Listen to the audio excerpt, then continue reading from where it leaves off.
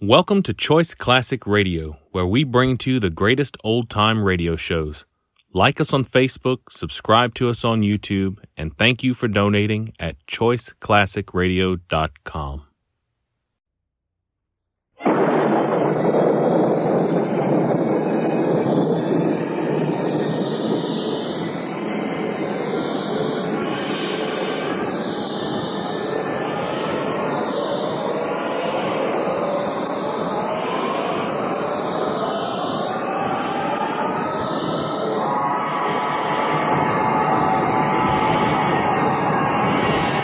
From the far horizons of the unknown come tales of new dimensions in time and space.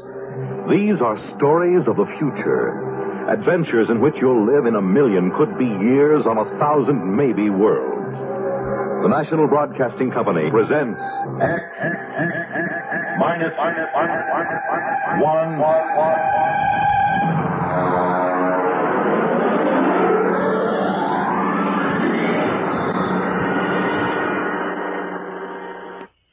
The Haunted Corpse by Frederick Pohl.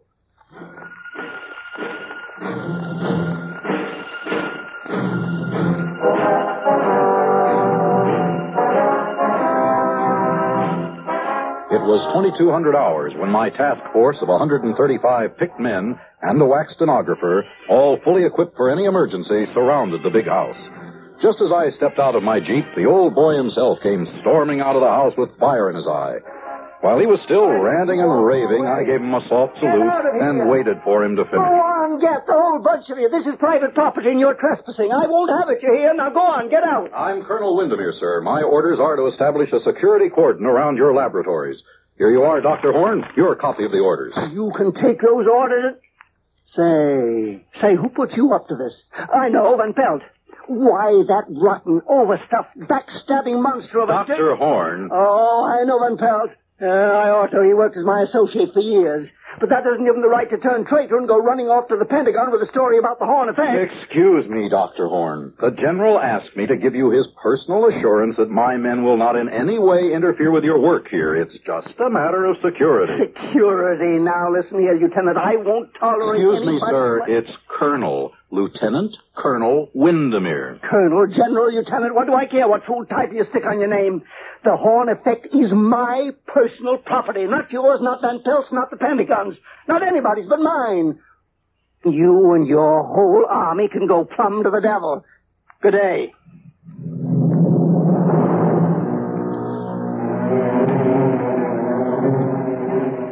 I watched the old man, he must have been all of 85, go stalking back into the house. During the night, a wire-stringing detail surrounded the whole place with 3-strand electrified barbed wire with guard towers every 50 yards. I inspected the whole establishment before breakfast the next morning. And then, satisfied that everything was in order, I ate breakfast in my tent.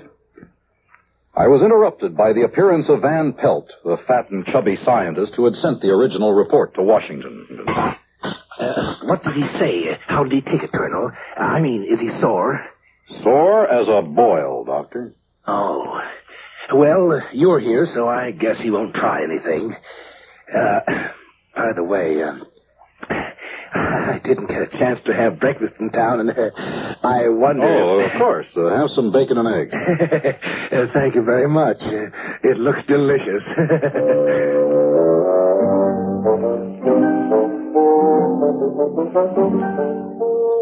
I watched him gobble up the rest of my breakfast.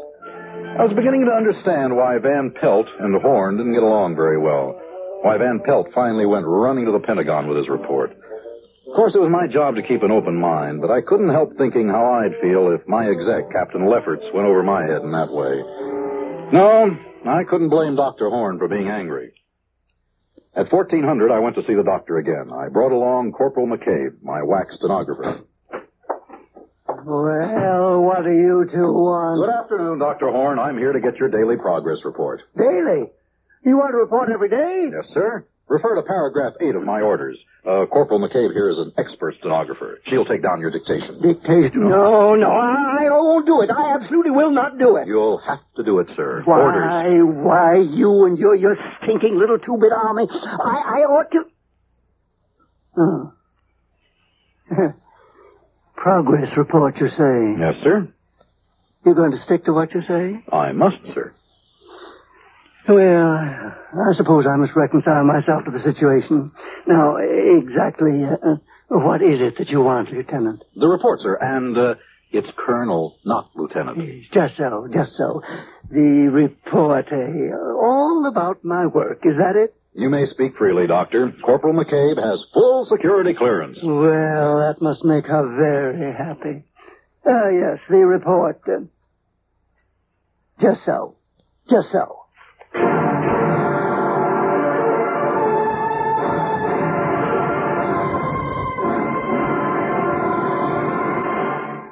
You're listening to The Haunted Corpse on X-1. Have you ever read the want ads? Well, say one morning you pick up your hometown paper and spot an ad which reads, Wanted, for important position with fast-growing concern. Native-born American citizen, male or female, at least 35 years of age. Must be able to give proof of 14-year residence in the United States. Position of 4-year duration with possible renewal. Room and board furnished. Yearly salary, $100,000, with an additional $40,000 for travel and official entertainment, plus $50,000 for operating expenses. Summer residence furnished with paid vacation. Qualifications of applicant carefully checked before position assigned. Now, an ad sounds mighty attractive, doesn't it? But the job it describes isn't a soft one by any means.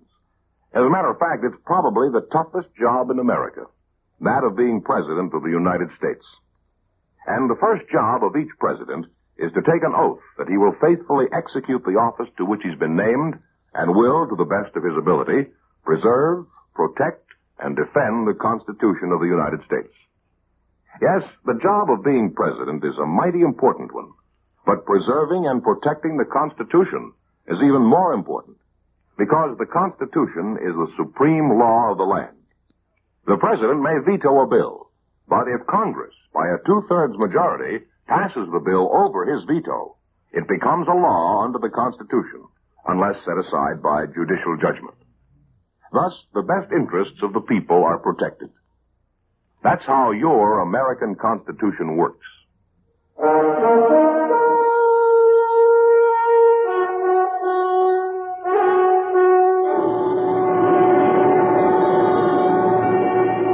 Now, back to X-1 and The Haunted Corpse.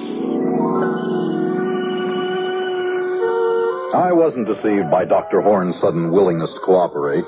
He was probably trying to win my confidence so they could find a way to phone his congressman and make trouble for the whole operation.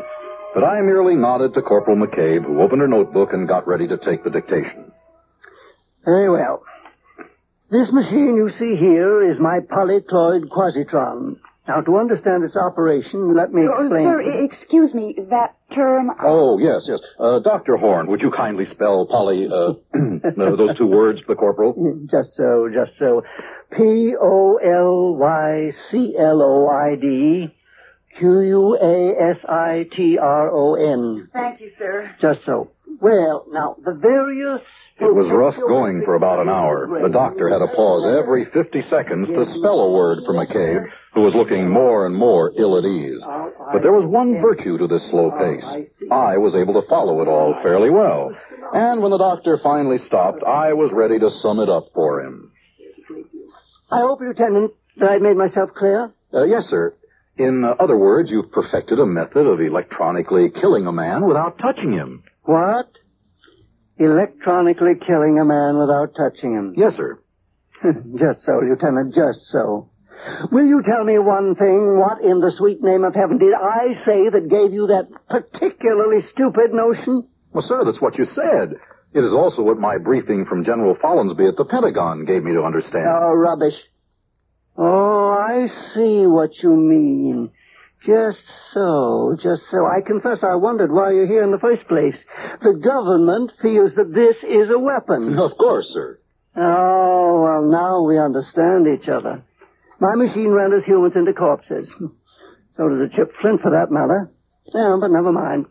That is the aspect which interests you. Yeah. Very good. But mark this, Lieutenant. My quasitron does something no chipped flint can do.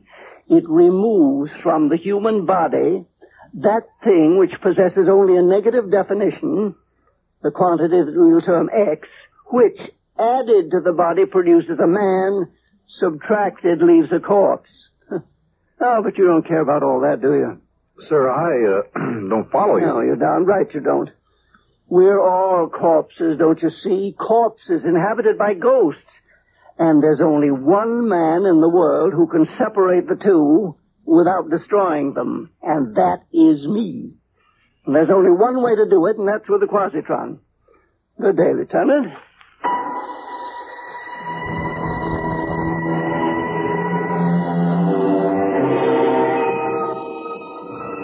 Corporal McCabe and I left hurriedly. I was ready now to make my situation analysis according to orders, but I decided to check one fact. I summoned Van Pelt to my tent that night. No, Colonel Windermere. He's perfectly sane. Perfectly. But he is also dangerous. Particularly dangerous to me. I mean, of course, if I have the Army's promise of complete protection. Colonel, that bowl of fruit looks tempting. I wonder if I... Oh, help yourself, Dr. Pelt. Thank you. Tasty. Very tasty. Dr. Van Pelt, I must have the straight dope on Horn. What's this ghost business? My goodness, Colonel, that's just the old man's way of putting it. Forget the term ghost if it really displeases you. Now, whatever you want to call this thing in the body, life, intelligence, or whatnot, this is what his machine works on. If he wishes, he can replace this quantity or remove it from body to body. You might call the operation a transference. A transference of the personality. Yes, that would describe it.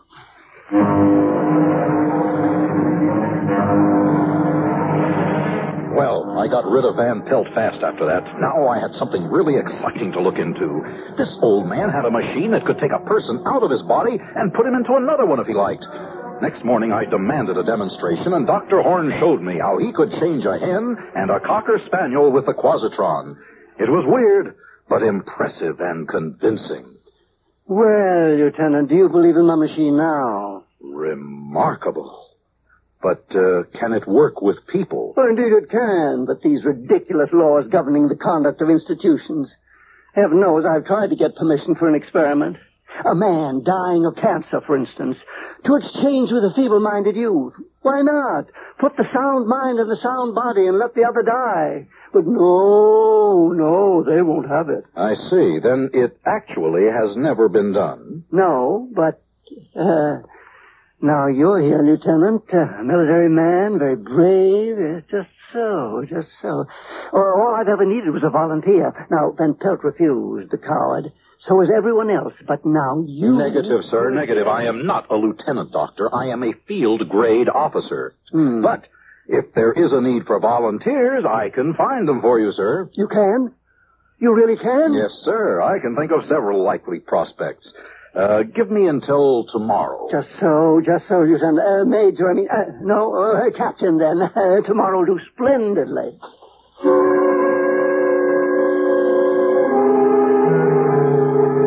My immediate job was to get the volunteers. I would require two. The first was easy. A private in Able Company. I sent for him, and he appeared looking apprehensive. Sir, the colonel sent for me? I did. You're the latrine orderly of Able Company? Yes, sir, I am, sir. Yeah, there's a report on you. AWOL. That means a court-martial. You're aware of the possible consequences? Yes, sir, I am, sir. There is a possibility that these charges might be dropped. It depends upon our finding a volunteer for a special job. Is that all, sir? Oh, I volunteer, Colonel. When do I start, sir?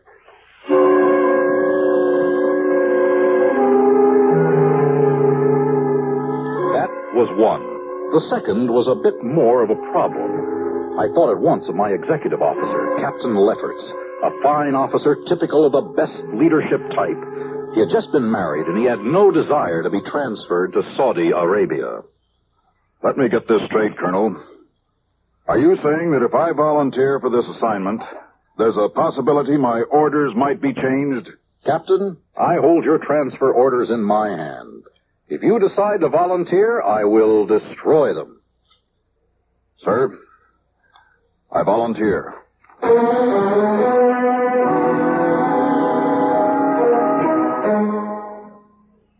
So it was done.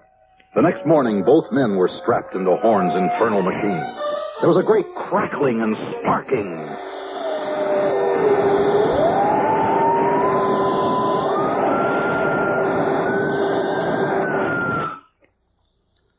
There. It's done. May I speak to my men? Go right ahead, Lieutenant. The orderly first. You, name, rank, and serial number. Sir? Lefferts, Robert T., Captain AUS, serial number 0333965. Oh, sir, about that transfer to Saudi Arabia. No, that'll do. Good heavens. And now you. Colonel, sir, I changed my mind. If I can't go back to latrine orderly, I'll take the guardhouse, sir. It worked. At ease, men. You really did it, Dr. Horn. Just so, Lieutenant, just so. I really did.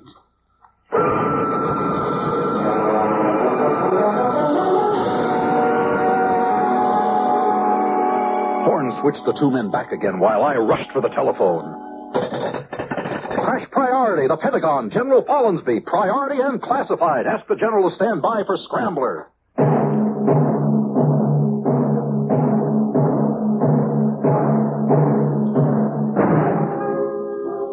A weapon? This was far more than a weapon. We had the world by the tail.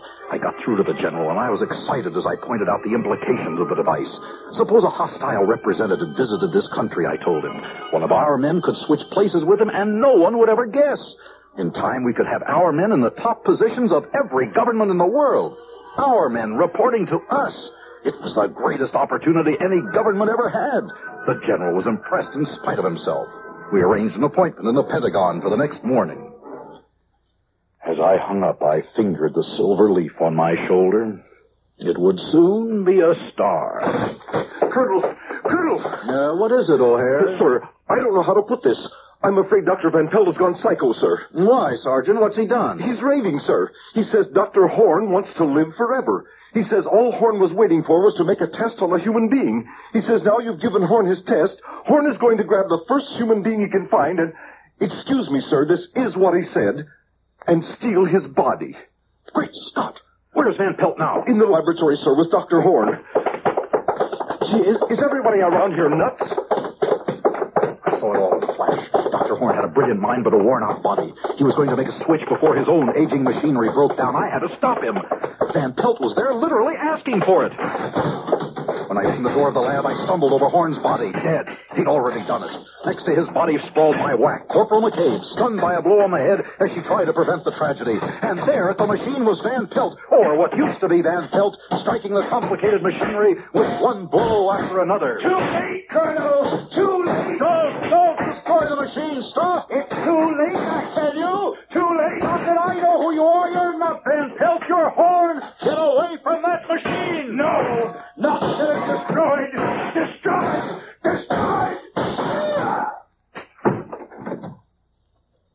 McCabe, you killed him. You fool, you unutterable ass! Wing him, yes. Stop him from smashing the machine, yes, but why did you have to shoot to kill? It seemed the best way. You've ruined everything now. Horn's dead, and so is Van Pelt. The machine is wrecked beyond repair. Sorry, Corporal, but I'm putting you under arrest. Give me that gun. I'm afraid not. You're fundamentally a nice guy, so I'm just going to lock you in here long enough to get away, Lieutenant. Lieutenant? Huh? Horn! You're Dr. Horn! Just so, Lieutenant. Just so. Goodbye.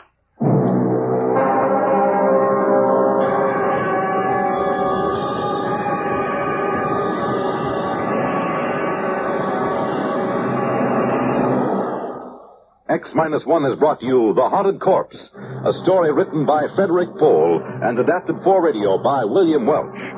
Featured in our cast were Edgar Staley as Dr. Horn, Walter Black as the Colonel, and Dean Lyman Almquist as Van Pelt. Others in our cast were Lydia Bruce, Alan Collins, Bob Hastings, and Ralph Camargo. This is Fred Collins speaking. X-1 was directed by George Voutsas and is an NBC Radio Network production. We pause now for station identification.